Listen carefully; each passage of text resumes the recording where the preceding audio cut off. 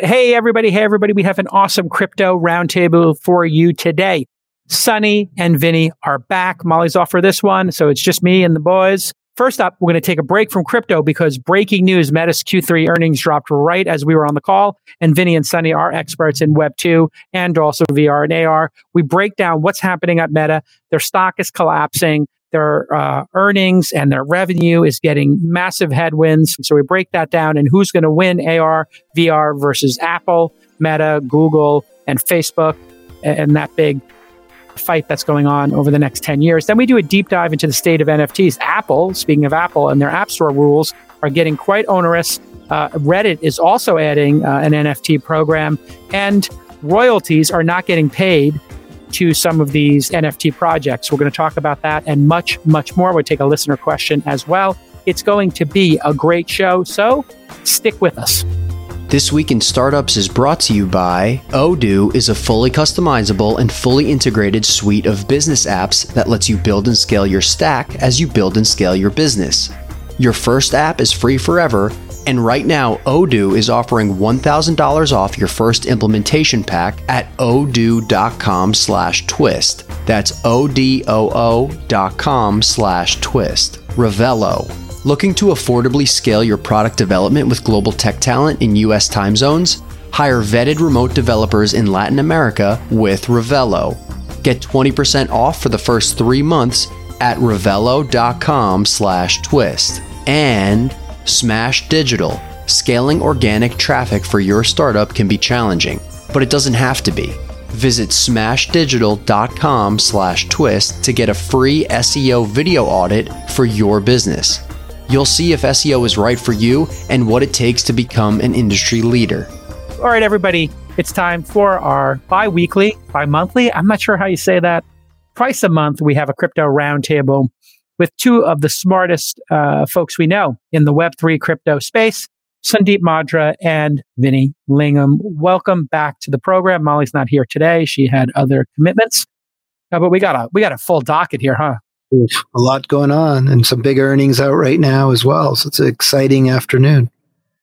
It's a very exciting afternoon. I guess before we get into crypto, Facebook just dropped earnings. And my Lord, just to recap it, they're down to $110 a share, I think. This is because in after hours, so they're 129, but then in after hours, it's dropped down to 110. It's right there, 110. Oh my Lord! What's your take on the Brad Gerstner letter and how Facebook is being run, Sunny?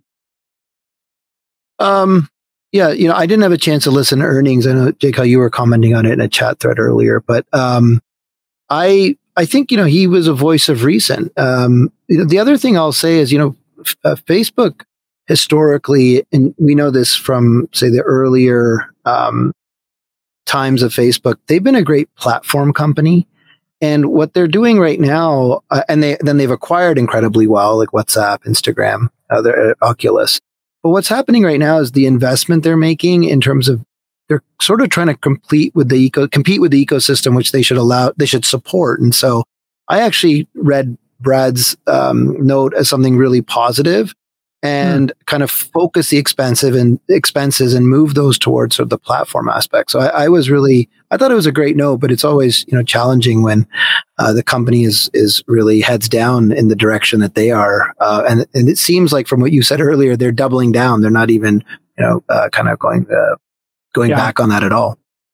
And just for background, Brad Gerstner from Altimeter Capital, a longtime shareholder, has been trying to get through to Zuckerberg, hey, maybe some austerity measures here, maybe control spending, maybe spend $5 billion or burn $5 billion a year on the VR adventure, not 10 or more $billion, and maybe get focused on AI at Facebook and making sure those platforms don't die, the money printing machine. What do you think, Vinny? Look, Brad's a really smart guy. I think Facebook's gone through Facebook had a couple of good tailwinds to help them out over the past nearly 2 decades. One, which I think is ending, is the advertising, the display advertising and ad targeting business model that's been pervasive in Web 2.0 for years. where you could target people, you could suck all the data, you can analyze it, etc. And that's what's fueled their business. I mean, most of their revenue, 99%, is advertising driven, and that's falling off a cliff. I mean, we're seeing the global economy taking a hit. People are, advertising always gets cut, but this is a lot bigger, deeper issue with the privacy, things that Apple has done to make it harder for them to target people and serve ads and whatever else. So there's definitely, I think that the tide has shifted and changed. And I think that Facebook, and Brad's 100% right, Facebook has to say, they have to accept that era is over. The era of Web 2 personalized ads is dying. It's on the way down. We hit peak a while, maybe a year or two ago or whatever. And now it's going down. And so we either, it's adapt or die. And so they have to reinvent their business. And, Zuck's trying to do that in terms of doing it through Meta and rebranding as Meta. And you see my tweet, it was like the bottom's in when you rebrand. Well, that was a prophetic tweet. I mean, did you have inside information or? No, not at all. So wait, when you did this tweet, the bottom is in when Meta rebrands as Facebook. Is there any chance that you think he does that? You did this in January of this year. You think that's a possibility? I don't think it's a possibility in the short term. I think, I think, the problem really, I mean, he should, okay, let's be frank, he should rebrand it, but you can imagine how long it's going to take for them to undo what they've just done. I mean, they're probably when they announced it, they were still updating the products, the logos, the messaging. I mean, this is the surface area of Facebook as a network is like half the planet uses it basically. So it's not that easy to do. So I think they'll probably stay the course. And then, so it was more tongue in cheek when I said that they should rebrand. I mean, I guess what they're trying to do right now is trying to move the playing field to the metaverse. But, they had the benefit of having a high level of engagement and ad views in the early days at the same time that Google launched AdWords. So there was a lot of demand in the early days for direct advertising. We had this transition from offline advertising and media and print into digital platforms, social networks, search, etc. And they benefited from that tailwind for 20 years nearly. And so, but tides have shifted. So they try to do the whole thing with Aptos and Diem and their own currency and getting into Web3. That didn't go down well. Facebook may be one of those companies that's stuck in this like pigeonholed era that it doesn't make sense though, because when you think about it, they did make the Facebook marketplace work. Everybody's using that Facebook marketplace, which is like a eBay kind of competitor. There are things they could plug in here that would work. It does seem to me, Sunny, that going for VR was just like, that's like a Hail Mary. Well, you have billions of people using. No. It's not a Hail Mary. It's the only option, I think. Like let's think about this. Okay. Let's think about Zuck's a smart guy. Let's give him some credit here. Okay. The only option is, so they can't buy more companies because the regulators just not going to let them happen. They can't expand through acquisition. We know this. So they're kind of stuck from that front. The advertising business model is going down. So they're not going to be able to monetize that. The commerce business model isn't as big as what they were making advertising in terms of margins. It's a lot tighter margin business, and there's a lot more, it's a different business, and they can grow the marketplace, but they're never going to get to the same margins and growth rates and revenue. It's just highly competitive. And so what do? And they basically went with blue ocean strategy. Let's go somewhere where we have enough capital to deploy, where it's likely going to be a positive outcome in 10 or 20 years. We already have Oculus. We have a leg in there. And let's just move the playing field because we can't play in the current world.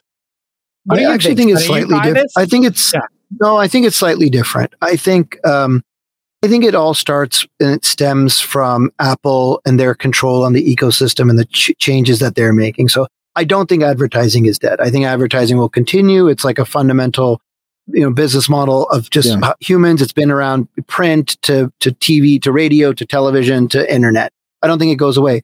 I actually think this is a lot more about controlling the end-to-end platform. So I think this is stemming from never doing a phone and a platform. And VR, AR was and still is an attempt to own a platform start to end. So you're not subject to the platform changes that Apple is making. And so a lot of, my belief is it's coming from that. That's the motivation is, hey, that's where things seem to be going. AR, VR, let's get ahead of that and let's own that platform by being there early. And so I don't think it's like advertising is dead. I think the changes are hurting them, Well, let me just give you some data here, and then I'll let you go, Vinny. The revenue just reported down 4% year over year. So they have $27.7 billion in revenue. They went down year over year 4%, and they're down 3% quarter over quarter. And last quarter, Meta reported negative revenue growth for the first time. Net income is about $4.4 billion. This is down 52% year over year, down 32%. Wow, quarter over quarter. Yeah. Total user growth was around 4% year over year. So the user base is growing slowly, but they have reached the natural audience. Yeah. So it's definitely like they're bouncing along the ceiling, I would say, of advertising revenue. They need some product extensions. But let's face it, VR is at least a decade out from having any meaningful user base. So this is not coming soon, is it, Vinny? So let's just talk about two things here. I think, Sunny, I agree with you. Advertising is not going anywhere, except it's slowing down or it's declining, which means that the industry doesn't disappear. The growth premium gets ripped out of them. That's what Brad's basically saying. Can I just add one thing on the advertising thing? I actually don't think so. I think it's being picked up in other places. I think if you go look at what Amazon's doing, I think if you look at what Apple is taking away, so I think if you look at the overall pie, I don't have the numbers in front of me. I'll pull them up. I'm saying for Facebook. I'm saying for Facebook. Yeah. Okay. Yeah. I thought you were saying advertising in general, but for Facebook, it may be. So for Facebook, they're going to be basically flat to down because of Apple and all the other pressures that they have in the market. They can't grow that base. Secondly, the active user expansion is happening in markets with low revenue per user. Okay, because those, it's emerging markets, etc. The ad revenues are lower, so they're gonna struggle on the margin side, and they're gonna struggle to grow that because they've saturated most of the Western world and the high revenue per user markets, and now that's declining. So this is my point. Why is this a problem? A large portion of the compensation for Facebook employees since the inception of the company has been based on stock options. And stock options work great in an up market because, hey, here's $100,000 worth of stock. Next year it'll be worth 120. The year after be worth 150. You price it in, you stay, you get refreshes, etc. You can keep issuing stock options all day long when it goes up, but when it goes down, nobody wants options. And people start looking at what they're earning and saying, companies do RSUs now, Vinny, as well, right? Options are a lot more limited in Publix. Sure. But they have to believe, to both of your points, they have to believe that RSU that they got for free. So a restricted stock unit is a gift. Yep. You don't have a strike price on it, so you don't have to worry exactly where it is. But you are saying, hey, I'm getting this at $105 or $10, whatever it is today. I'm here because I want it to double in the next 3 years, and I'm going to come in on the weekends and work nights and give up my life to make it triple so that my $1 million in RSUs or my $500K RSUs over the next 3 years turns into $2 million, and it can be life-changing money. That's not going to happen. Here's an interesting chart to take a look at. This is a comparison of Google's CapEx versus Facebook's. Now, the top line you see here, we'll pull it up for the audience. So this is up to Q2, doesn't include Q3. I'll give you Q3s in a moment. But as you can see, the top green line and the top blue line, those are the revenue for Google and Meta. I'm not going to call them Alphabet and Meta. I'm going to call it Facebook and Google. Google's green, Facebook's blue. So, you got more than 2 times the revenue with Google. And then you look at their CapEx. Oh my Lord. The CapEx for Facebook/Meta is, the same essentially as Google's with so much more revenue. And then if you were to look at actually what happened this quarter, Google's CapEx in Q3 was $7.2 billion. It was less than Facebook's, but its revenue is 2.5 times. Meta's CapEx is blowing out. And this includes like finance, leases, hardware, all the stuff they're investing in, $9.5 billion. Oh my Lord. It's going up. CapEx just keeps going up on this business. So he's spending like a drunken sailor. Are you sick and tired of huge SaaS bills? I know I am. And switching between 10 different platforms every day, it's chaos. SaaS churn is real. And you need to check out Odoo to reduce SaaS burnout. Odoo is a suite of business apps. That's basically the only software you're ever going to need. And it's a great way to cut costs and be more productive. And listen, we all know it's a crazy market out there. You want to extend that runway because, hey, listen, it's a down market right now and you're going to have to survive. That means you're going to have to make every dollar count. So you need to check out Odoo. All of your SaaS apps will run on one platform with Odoo. So you have one customer support rep, not 10. and they have 40 main apps and 16,000 apps from their open source community. You know, important stuff, sales, marketing automation, HR, website builders, and so much more. And Odoo will only charge you for the apps you use, so you get more done in less time, and you're going to save a ton of money. Here's the best part. Your first app is free forever, and Odoo is offering a $1,000 credit on your first implementation pack.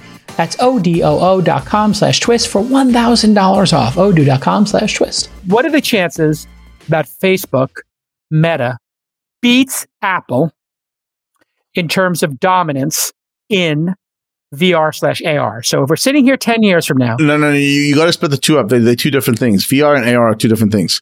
Okay, but I'm going to put... Apple's going to win VR, AR. Apple, hands down, is going to beat okay, Facebook. So you make it to 100%. AR. It's 99% they win AR. On AR. Got it. Which is more important for you, AR or VR? I think AR is the bigger play. Of course.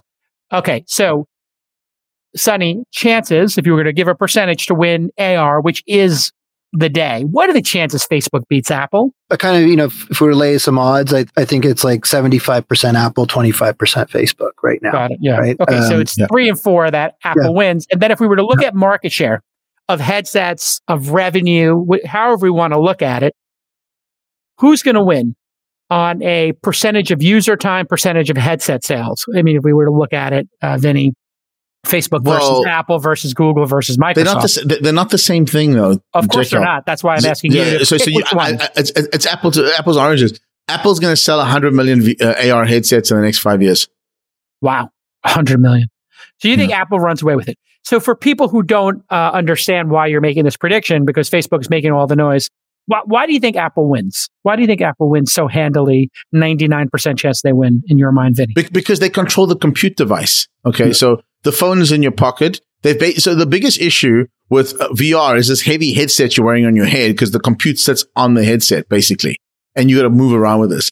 What they've done with Apple with the VR glasses, and this is all rumors because it's not released yet, but they basically got a wireless connection to your phone, which sits in your pocket, and they run all the compute locally, and they're just streaming the visuals to your glasses, and you can see inputs. And so it's got a camera that's reading things like the way that Tesla does it.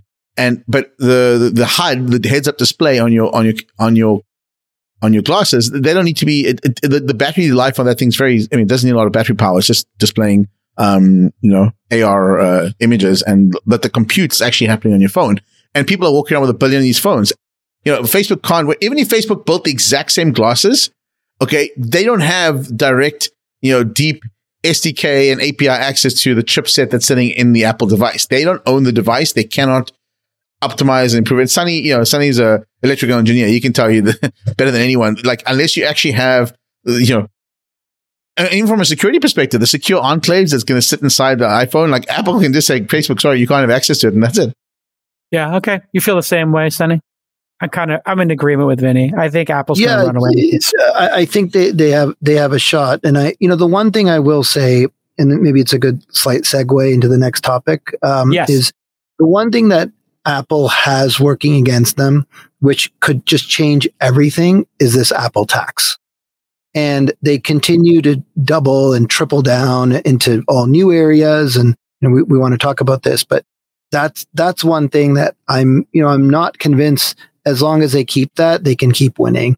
And the Apple tax, define that for the audience, what the Apple tax is. The Apple tax is like the 30% that they take on a set of a transaction, whether in-app purchases or subscriptions or, the game that you're selling. And they have arbitrary places that they do this. They've said they're going to do it on NFTs now.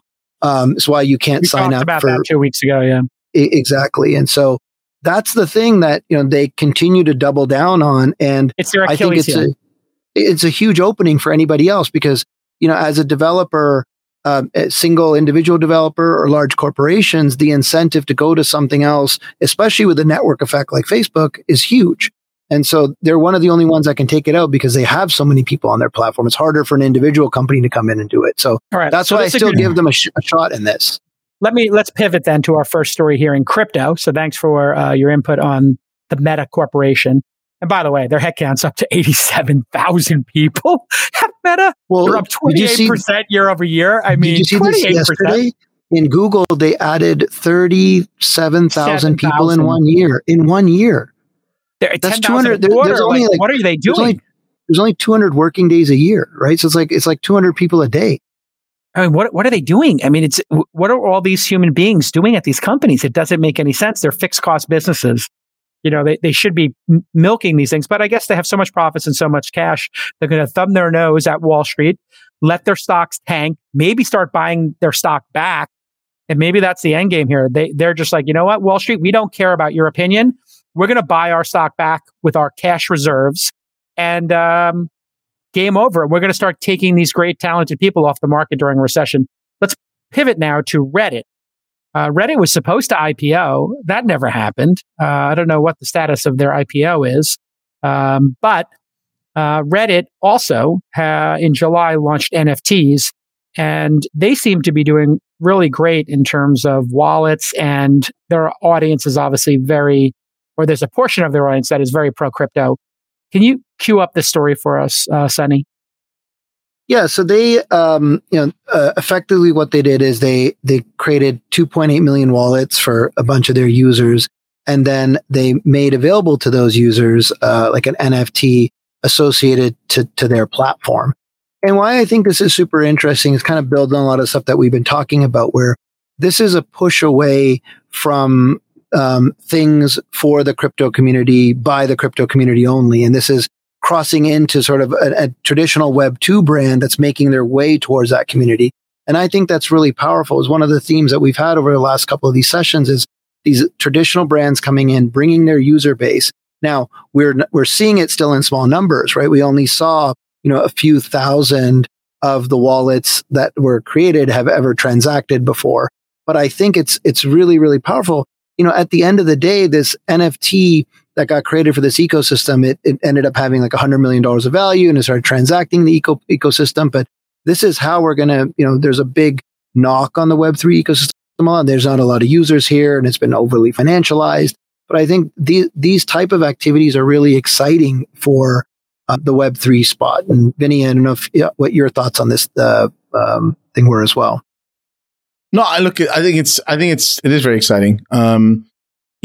It's the whole Web 2.5 argument, right? You got to move users from 2 to 2.5 into 3. And people I think 3 wins when everyone thinks they're using 2.5, but it's actually 3. Oh, so in other words, you're a Web 2.0 user. You don't want to deal with a wallet. You're not buying some hardware wallet, but your account, your Gmail account, your Facebook account, your Twitter account suddenly is a wallet. And I didn't do anything. I didn't have to, do any work, right? They didn't even call them NFTs. They called them like collectible avatars or something, right? So they're the technology, and that, we've said that as well. That we'll see this really when the technology is not even understood by the names don't come up of the technology, but it's just the use cases that are emerging, which is really exciting here. Amazing. And, there's so many ways for them to incentivize people to get into this, just dropping stuff into their wallets. And they were, of course, doing Reddit Cash for a long time. They had their own sort of coins before. Yeah. And this is something Facebook was working on, and they kind of gave up on. Why did Facebook give up on cryptocurrency? Was it because they felt like the regulators would hold them to a higher standard, and the regulators are kind of pissed off, and government officials are pissed off at Zuckerberg for, election interference, like this sort of high level thing? Or did Zuck just say, I just don't think this is the next thing. I think we can only focus on one big thing. So let's just focus on VR, AR. What do you think happened there?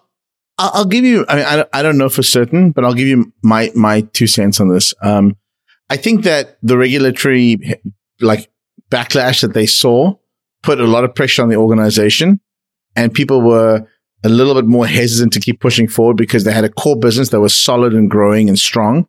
And they were like, there's no reason to put any of this at risk. And the regulators are going to, scrutinize us more and everything we do. And this is just not worth it. It's the rest of the business.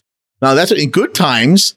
Why would you want to risk anything? Because everything looks great. And you have a core business that's just churning out cash every quarter after quarter. Put yourself in their shoes. I would be like, guys, it's not worth it. I mean, yeah, okay, let's say this thing takes off. Who cares? We'll see it coming. We can get into it later. Let's just pull out now. And that was the easy way out, right? Because it just wasn't worth it. Now, with declining revenues or flat revenues, big burn in the meta stable with the Horizon and Oculus, everything else, now the argument is like, maybe you got to double down and go into crypto, or you at least, I personally think that like, because it's such a big organization, and because it's not 2010 when Zuckerberg had to pivot to mobile and the company was 5 years old. This is like 2022, 23, I don't know, 70,000 employees, whatever the number is. Like, it's not that simple just to pivot the entire business and move in a different direction when you're managing $20-something billion of revenue every year. So it's Clay Christensen all over again. Innovator's dilemma. What do they do? How do they turn the boat? I actually think it's related to what we said before. I think when you look at the blockchain space, which is, what Aptos, so the project got spun out. We have a section in it in our notes as well. But like the project got spun out, turned into Aptos. I think when you look at it again from platform ownership, you cannot own blockchain, right? It's a technology. It's going to be, all over the place. It's going to be different instances of it. We already see it today. We have Ethereum, Solana, Bitcoin, Doge. And so my guess is, and, probably a person to have on at some point in any of the shows, JCal, is David Marcus, right? Because he was leading these efforts, would be, I think you look at it and say, we can't own this, right? And you look at, again, VR, AR, and you can see a lens in which through you can own the whole thing. So, that would be my guess as why you move away from it. If you're making large bets where you want to spend tens of billions of dollars, they are. One fact about startups, finding engineers is time consuming and expensive. It's a pain in the neck. It's one of the hardest things you'll do as a founder. Well, if you're looking for qualified international developers without the crazy time differences, or you just want to scale without sacrificing on quality, Revelo is the answer. They are a talent platform that matches you with vetted full-time remote developers in Latin America, where I have my engineers. They work in US time zones, which means your engineers can collaborate in real time. You can have them write in Slack. You can talk all day long. Plus, it's much more cost effective than hiring in the USA. You're going to get matched and vetted with candidates in just 3 days. And Revelo handles all the annoying stuff. Payroll, taxes, benefits, all that legal stuff, all of those regulations. They abstract that away and they let you hire internationally without the headache. Revelo's engineers are full-time and embedded in your team just like your normal employees. They're proficient in all the important stuff: AWS, Rust, Ruby, React, Python, Node.js, and more. Revelo's customers include, oh my lord, look at this list: GitHub, Foursquare, Carta, Indiegogo, and Kickstarter. Go to Revelo.com/twist and mention twist to get 20% off your first 3 months. Plus, they offer a 100% risk-free 14-day trial period. If you're not satisfied, you pay nothing. So go ahead and go to Revelo.com/twist and mention twist to get that 20% off. All right, so let's talk about Apple suddenly understanding NFTs and creating a rule set around them. This seems incredibly suspect to me that Apple has such granular rules. I didn't think that they even understood the space. And so I'm looking at this saying, if Apple is getting this granular into NFTs and a rule set around them for their app store, they are, I don't know, going to do something in this space. What do you walk us through this, Sunny? What are the new rules in Apple's iOS 16.1 update for NFTs? Because this is a level of granularity that is suspicious to me. Is it suspicious to you too, Sunny? Well, I don't think it's suspicious. I think it's really good because they've kind of looked at it, and maybe Nick, you can pull up something to follow because I'll pull up. But effectively, at the highest level of what they said is NFTs are allowed, but a couple of things. One, if you're going to be buying or selling, it has to be through the IAP, the in-app purchase process. Hence, the 30% tax has to be paid.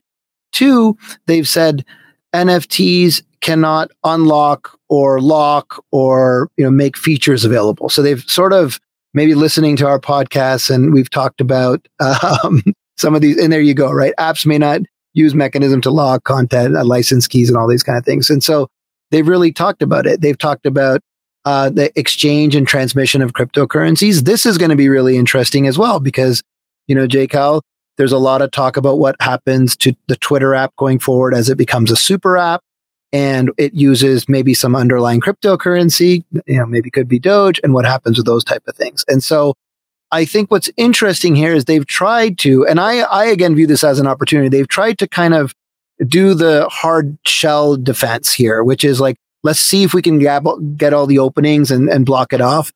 I'll just go back to the point we talked about before, which is it's impossible to do this. The minute you allow NFTs, blockchain, smart contracts into the ecosystem, they are programmable, they're composable, they're permissionless. People will find a way around them. One of them will take off, and then Apple will be stuck at this, at this place where they're going to have to make a very hard decision on cutting it all off or basically allowing it. And I still stick with the point of view that allowing these in, and because of the composable nature, the programmable nature of these things, people are going to find innovation just can't be stopped. And they've allowed innovation in the ecosystem. If I was to interpret this, Vinny, if I have an NFT and my Bored Ape Yacht Club NFT, if I loaded into this app, unlocked a bunch of features and let me into a secret chat room and gave me premium access to some videos, that would not be allowed under this terms of service, correct? I'm not sure the interpretation of this is like, I mean, let's say, for example, I did it on the website. So you went to you went to some website. Yeah. Okay. And then you downloaded the app for that website. And now because you've loaded up the NFT in the website, the app features are unlocked for you because your user account is upgraded. Is that legal? Yeah, this is what happens to me this is what happened to me in the Audible days. And we talked about this 2 weeks ago. NFTs would be the perfect wrapper for your, collection of albums, paid for ebooks, whatever. So this would kill the ebook store or the audio bookstore. When I used to have to buy from Audible, I would open up Amazon's or Audible's website, find the book I wanted, purchase it there, then go to the app, unload the app from memory, reload it from memory, pull down to refresh, and maybe 60 seconds later I'll have it there.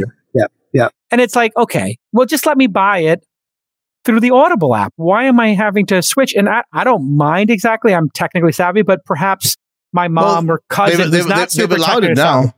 And now they've allowed it finally. Yeah. But this seems to me, Sonny, like they're trying to control it the way they tried to control the audiobook space. It's just going to fail eventually. Yeah, it will. And I think this area is a lot more composable, right? You can basically do a lot more than in the Audible example. There's very limited things you could do. Here, I just don't even know how they can enforce it all, because you could put an app through the app approval process. They could never see that was there. And then without ever going back to the approval process, you could start unlocking these features within the app, and both the app and your offline mechanisms or out of app store mechanism could work hand in hand.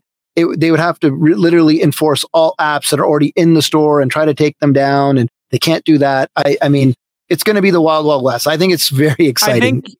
So the way it's going to be amazing to watch Apple try to contend with this, because crypto people are known to be, effers. They're going to want to F with Apple, and they're pirates. Let's face it. And I'm here for it. I can't wait to see the crypto monkeys, come in and try to, ape Tim Cook, and they're gonna poke the bear, and in a way that maybe like Epic Games, the creators of Fortnite, they've been very outspoken. Daniel Ek and Spotify, like, hey, listen, we can't make this business work if we're giving you 30%, because we got to give the music industry some 70% or whatever it is. Like, you're crushing us here. It's not going to economically work.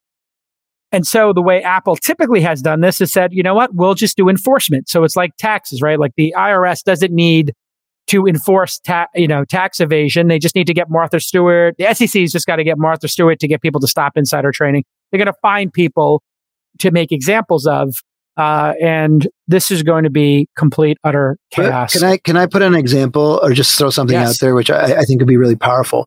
Now, a lot of this comes in and around antitrust, but imagine a keen crypto developer does something like this. They say, you know what?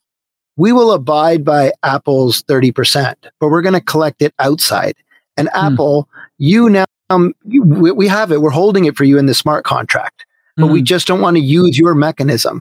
Those type of innovations will really, push hard on this antitrust thing. If Apple is saying, fine, there's this tax, and now you can only, you have to pay the tax through our payment mechanism.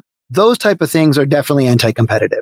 That's why I think Lina Khan is completely, I don't want to say incompetent, but I think she's off the mark. I don't think she's incompetent. She's obviously a very smart individual, but I think she's missing the real target. She's going after Zuckerberg for Giphy, or the EU. I'm sorry, the EU went after The Roomba European is the big Commission's- one. The US yeah, like one, going right? after Roomba, who cares? Going after like some VR app, who cares? If you really want to fight the real enemy is Amazon Basics, and the app stores. And all Lina Khan has to do, it's not popular because Tim Cook's very popular and Apple's very popular. You just go to Apple and say, we want you to have alternate app stores allowed. And once you do that, and Google Play can be on Apple, or a new company called, 0%. And if you pay $100 a year for this app store as a subscription, you pay 0% in fees. That would be like my version of it. I'd say, hey, listen, we're going to launch an app store that's platform independent. You can use it on Android, iOS, and any other future one, including headsets. But this app store is a membership app store. You pay $100 a year and you don't pay the 30%. Can you imagine what would happen for people who want to, it would be like a Costco version of app stores. Instead of paying a markup on every item, you just pay for a membership once a year. Things like that would be really good use of Lina Khan's time. This is what the ecosystem's been waiting for. People have worked around it through the mobile web exceptions that Apple has allowed. I just really hope folks that listen to us here and listen to, all the things around technology, look at this as an opening. Don't be discouraged by this and work around it. I think the more they're trying to clamp down on it, things are going to squeak through and they won't be able to pull it back in. It's a technology that is just not as enforceable in those type of ways without fully cutting it off. And I think it's very hard for them to take that line right now. One of the things you want to know before you invest in a company, which is what I do, is how good is their SEO, their search engine optimization. Why? Well, because when people are looking for your product, where are they going to go? They're going to Google you. They're going to Bing you. And if a startup understands search engine optimization, well, that means they understand one of the foundational ways in which traffic gets to your website. Some people now, they just overlook the fundamentals of SEO, and you need to get those right early. So let me tell you about Smash Digital. They are hyper-focused on SEO, and they specialize in high-end link building. This isn't a generic digital marketing agency. No, it's not Facebook ads and all that stuff, which is transient. No, they just focus on world-class SEO. You understand, of course, that if you're going to hire an in-house SEO person, that's going to cost you like $100 a year. It's literally going to be $100,000. And then you're still going to need a budget to build content and to get people to link back to you. However, Smash is affordable. They understand what you're going through. They want to be your partner for the long term. And so they're going to charge you as little as $3,500 a month for their service. You're going to learn a ton. They're going to be a great partner for you. And for a limited time, Smash is offering a free video review for Twist listeners at smashdigital.com/twist. That's right. A free personalized video audit of your startup's SEO, and Smash will map out the exact next steps for you to take to outrank your competitors. Again, it's free. Go to smashdigital.com/twist. All right, let's move on to NFT royalties. Tee this one up for me, Sonny. I don't exactly understand how royalties work in NFTs myself. I understand the concept of royalties to the original artists, but I don't know how this was executed in things like OpenSea and Yuga Labs, which owns Bay, with the This is a very similar. It's a very similar example in terms of how the technology is, sort of almost infinitely configurable. So the idea that when an NFT is minted, the contract behind it can include parameters to say, if this NFT is involved in a transaction, that the certain portion of that transaction should be collected as a fee and go back to the creator. It's a very simplistic example. Now, if that NFT in the music industry. So exactly. I wrote the song, you did a cover of it.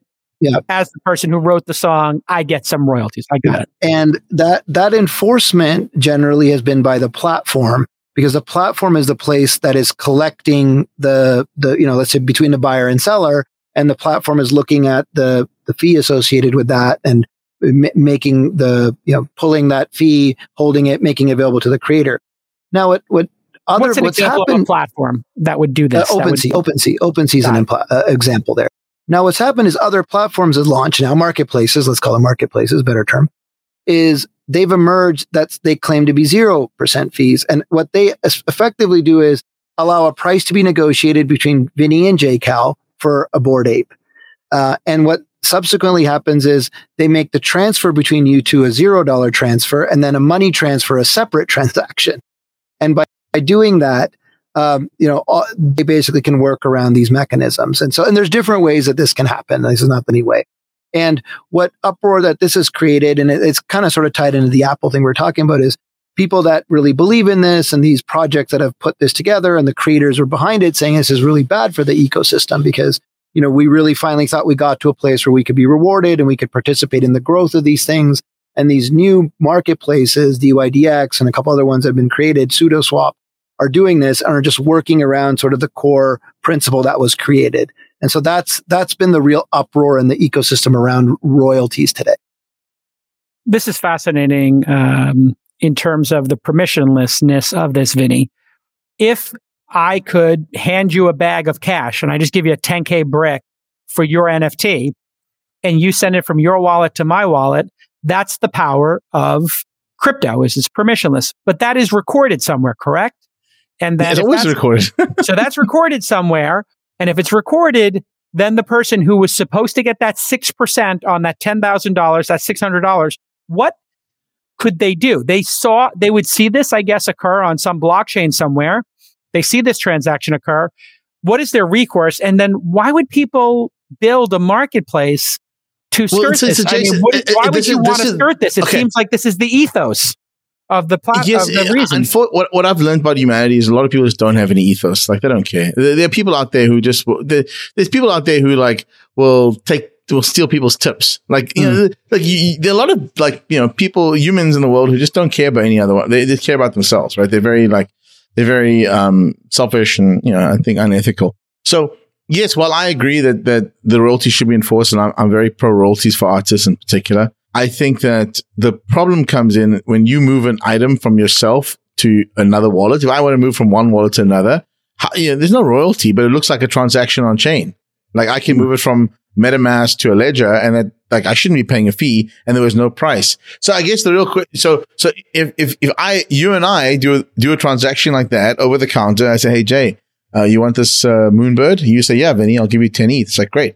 You send me 10 ETH to this address, I send you Moonbird that address. There's no record of that transaction taking place, and therefore there's no royalty due, because how do you do it? It's the same as in the offline world. If you and I trade on a pair of sneakers, and we have friends who trade sneakers. You'll give you one, you'll pay for it, and then there's no transaction fee to the original sneaker, or, developer, owner, designer, whatever. So I guess in the real world, what we're trying to do in the Web3 world, we're trying to create this notion that it's all or nothing, because and even though we don't accept it in the real world that physical objects change hands all the time and there's no royalty being paid, we think that we automatically have to have a royalty because you can now track everything. It's not that simple. Now, let me give you the counter argument here. I think that the royalty fee should be lower than 8%, 10%. I think it should be at a point where it's almost de minimis. So let's call it, sub 5% to the artist, or 3%, let's say 1%. Say 1%. Let's say 1%. No one's going to care at that point to go do, we're not going to go around the corner try and do a deal to save $100, even on a 10 grand thing. It's just not worth it. But the artist gets paid. So the 8% is in this world is just as bad as 30% in the Apple world. It's a big enough number that people are willing to work around and get workaround. So let's argue that the market is saying we don't like 7.5%, 10%, maybe even 5%. Let's move to a 3% royalty, which people, the same as credit card fees, people will pay that. That probably would mean that less people would work around the system, because the cost to work around the system is, and the effort is more than the fee that you're going to pay. I also think that you can't take a view that you have to have this thing universally enforced. And so what you should do is say, look, the ethos, the spirit of what we're trying to do is that we collect a 3% royalty. If you want to work around it, that's fine, but you're just depriving the artist of his revenues, his incomes, whatever else. And then the platforms, Magic Eden, OpenSea, should just honestly, by default, the same as eBay, everyone else, say, look, we're going to just honor the artist's request based on the smart contract. And if you transact through our platform, we're going to deduct the royalties. The platforms do that. Look, here's OpenSea's royalty, just for people who are watching on youtube.com/thisweekend or using Spotify to watch it. It's very elegant. So this image shows, an NFT buyer and NFT seller have a transaction. The NFT seller And OpenSea, obviously they clear this transaction. OpenSea then holds for some period of time the royalty and then ships it to the creator. So it comes out of the seller's, sale price, and no big deal. They should be happy to do that. And I guess if the artists, go after the platforms then are where the majority of these transactions will occur. And I guess that's where you can get enforcement. And this is the thing I love most about. This is the thing I love most about NFTs. I love the fact that smart contracts and NFTs and crypto give the artist some ability to do this. This is kind of the best part of crypto. But so Magic Eden's made a change. They're allowing you to make the royalty payment optional. Yep. Really? Exactly. Well, see, this is the thing then. I think what should happen is the artist should then, as a block, sue Eden. That's a very simple thing to do. You just get 10 of the artists to then sue them and say and basically if they create enough pressure, Magic Eden's going to say, you know what? We don't want to be the scumbags in this ecosystem. It's not worth the bad press. These artists deserve their payments. And don't you think they would crumble, Sonny, with the bad press? So let me just add this. Okay, so here's the issue. I think that Magic Eden and OpenSea and the bigger players at scale, they're concerned with losing market share to like HadesSwap and Solana Art and upcomers who make it optional. Now, I believe that the downside to this for them is that artists will no longer support them. They'll have less, like they're not pricing in the goodwill from the ecosystem. Yes. And I don't think that, I think that it's a bad, the desire, look, we live in an open capitalistic world. If you want to make a decision, let's see what the consequences are. So they're going to make it optional. Then let's see what the consequences, there will be consequences. And if they don't want to counter the free play, if they want to counter the free players, they think it's a threat, then that's their decision. I personally think that the loyalty, the goodwill and loyalty that they get from even the buyers, I'm happy to always pay the royalty fees. I have no issue with it, right? The goodwill they lose from guys like me going elsewhere and saying, fine, then I think it's bad. And I think it's also bad for the ecosystem because what happens is people start going, there are a lot of crypto arbitrage traders. So the long-term investors, myself, Sonny, whoever else in NFTs, we don't give a paying 5%, 7% royalties because we can just hold this thing for like 10 years.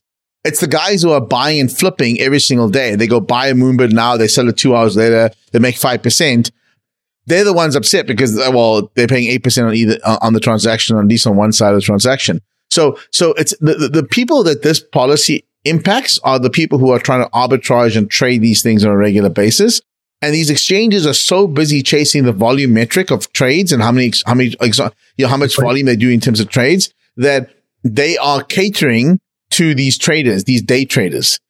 And it's kind of like Robinhood free trades. But even in Robinhood and everything else, there's always a catch. Someone's going to pay the price at some point, right? All right. We got one more story we can do here. SBF.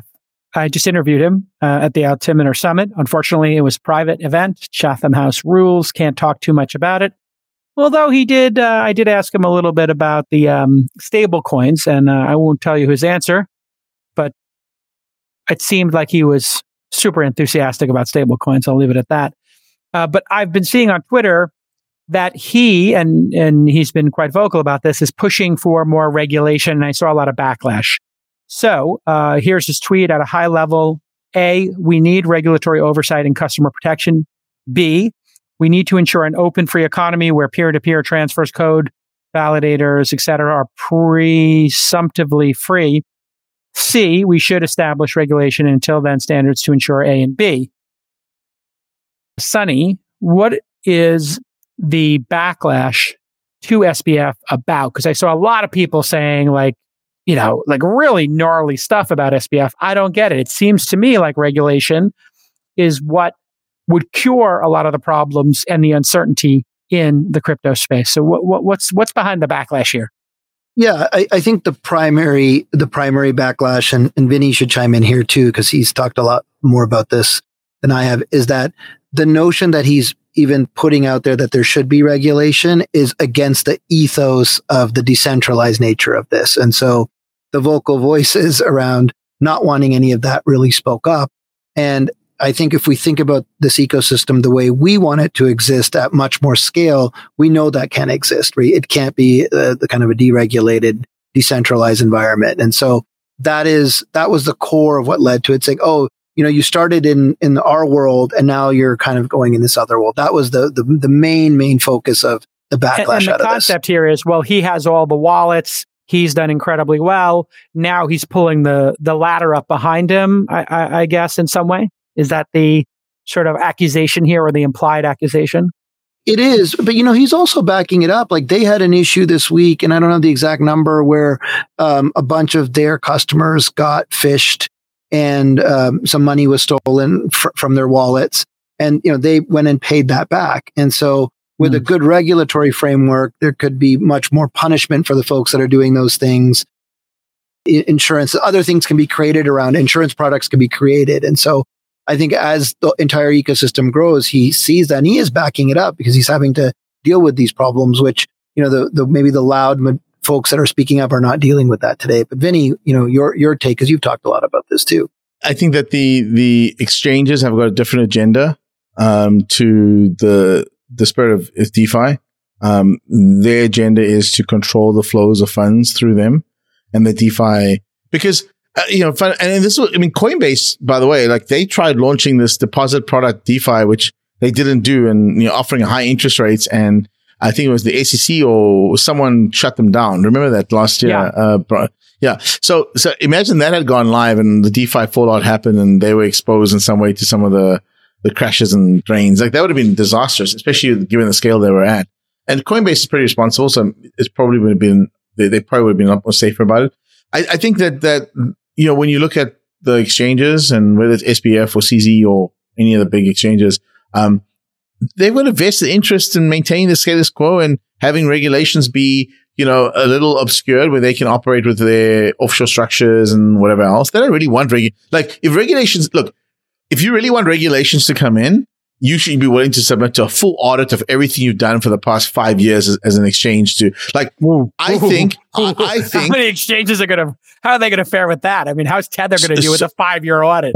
Well, they won't want to get regulated, but if FTX wants to be regulated, and Binance wants to be regulated, and all the other exchanges want to be regulated, and they feel that they've done nothing wrong over the past 5 years since 2017, they should submit for a full audit, and let, Ernst & Young, Deloitte's come in, and then that's part of what you do to get a US license. Yeah, I don't know, Jake. I had this tweet from a long time. I'll try to find it and send it. But humans are humans' worst enemy.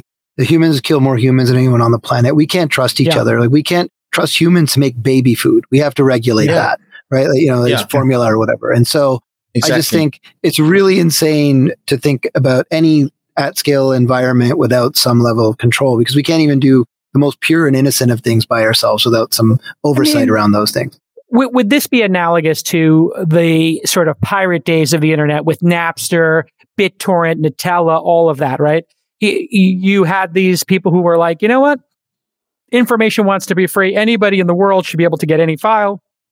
And then we said, you know what? In the Western world, at least, we're going to respect copyright. Spotify will come out. We'll have Netflix. You'll be able to get this information.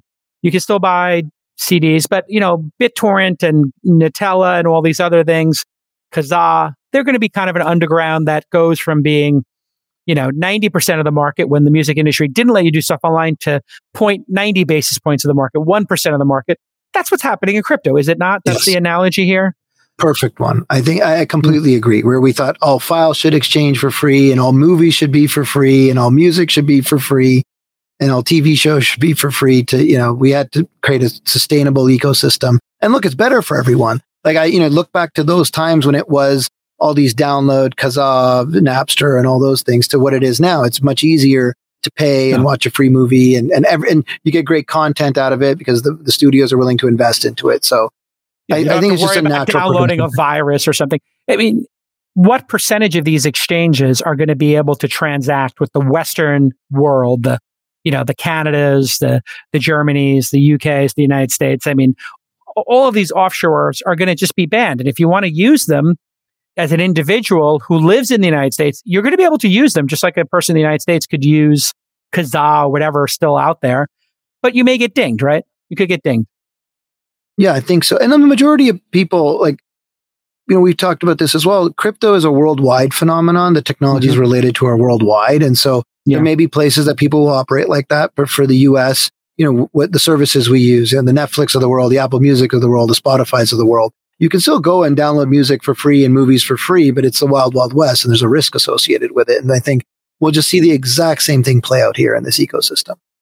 All right. This has been another amazing episode of our Crypto Roundtable. We got to get moving here. I know you guys got a lot of work to do today. We covered so many topics. Let's get the plugs in here.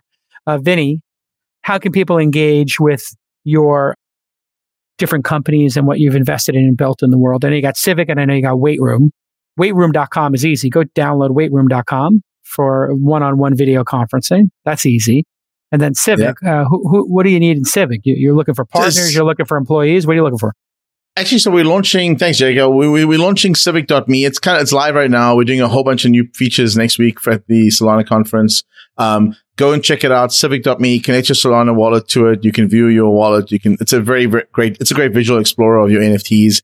And we're bringing in identity there and a whole bunch of other things. It's a culmination of efforts of years and years of development and creating decentralized Web3 identity management. Of course, everybody wants to get all 4 besties on their cap table. Some people have gotten 2. I think there's a person who got 3, but only one company in the world, Definitive Intelligence, got all 4 besties on the cap table. And that's Sunny Madra's company. Yeah, like I said, all 4 besties. And Vinny. Okay, fine. 4.1. So Sunny, tell everybody what is Definitive Intelligence and maybe...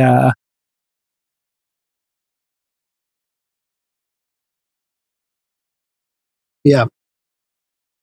No, thanks for that. Yeah, Definitive Intelligence, we focus on Web3 growth. And so understanding what your users are doing on chain and then using that information to help grow your product analytics, growth analytics. And so, we're working with companies ranging from NFT projects to utility projects to, folks in royalties or loyalty on chain. And so if you are doing anything interesting in and around Web3, we're there to help you both from our platform perspective or even just our growth teams that can interact with your company to help you figure out how best to take advantage of all the great data that's available in the ecosystem. And you're hiring right now? And what for? We're always hiring great folks. Yeah. All right. So you know how to find Sunny. I'm guessing you're Sunny at Definitive Intelligence. That's it. Exactly. Definitive.io. Definitive.io. Yeah, Sunny. No XYZ. Is that XYZ over? Is that over the XYZ domain name? I think it's still there. I think, it's still there. But all right. One question. I forgot I was going to take a couple questions from the audience. This is from Drink Gaming. How does yield nodes and all the staking companies stopping withdrawals affect crypto adoption? I have no idea what that means. Explain to a neophyte what that means, and if you can, and maybe the answer to this. Well, let's maybe make it generic because I don't know about the specific question, but like if the question is how are withdrawals being stopped and how does that affect, and whether those withdrawals are, through wallets or exchanges or whatever it happens to be, or contracts that someone has deposited something in, it's really bad for the crypto ecosystem. It removes a lot of trust. And it ties back to our regulation section that we had today. If you have put your money into something that's promised you yield and promised you the flexibility to get your money in or out on your own, and someone has then changed the parameters of that and such that you can't get your money out or your money is gone or has been stolen, that is really, really bad. And that's why we need regulation. All right, everybody, for Vinny and Sunny, I'm Jake Cal, and we'll see you next time on This Week in Startups Crypto Roundtable. Bye-bye. All right. Bye, guys. Thank you. Great job, everybody.